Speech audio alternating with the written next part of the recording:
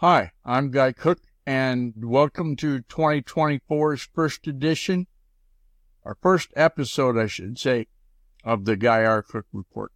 This podcast is basically built for people that own websites, people that are responsible for content management and, making it work, okay?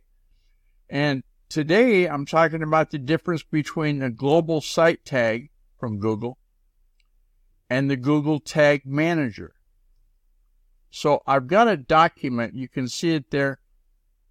I prepared this document based on some information I researched about the global site tag and the Google Tag Manager. And first off, we're going to talk about global site tag. Now, it's a new way to connect your Google Analytics to all of your services without adding multiple scripts on the same page, okay? Just one page is going to get it done. This code is a special type of Google Tag Manager container.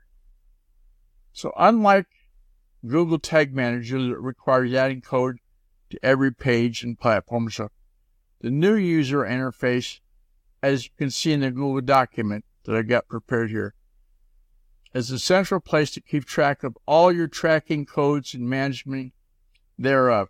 So it's a tag management system, if you will. The Google Tag Manager is going to help with your efforts at monitoring performance of your content, okay? And do take a look at that. Let me scroll back up again. If you're on YouTube, you can see I've scrolled back up. What is the difference between the global site tag and Google Tag Manager? Okay, that's the name of this episode. I think it's going to work. Oh, and hey, contact me. Use the secure contact form on GuyRCook.com.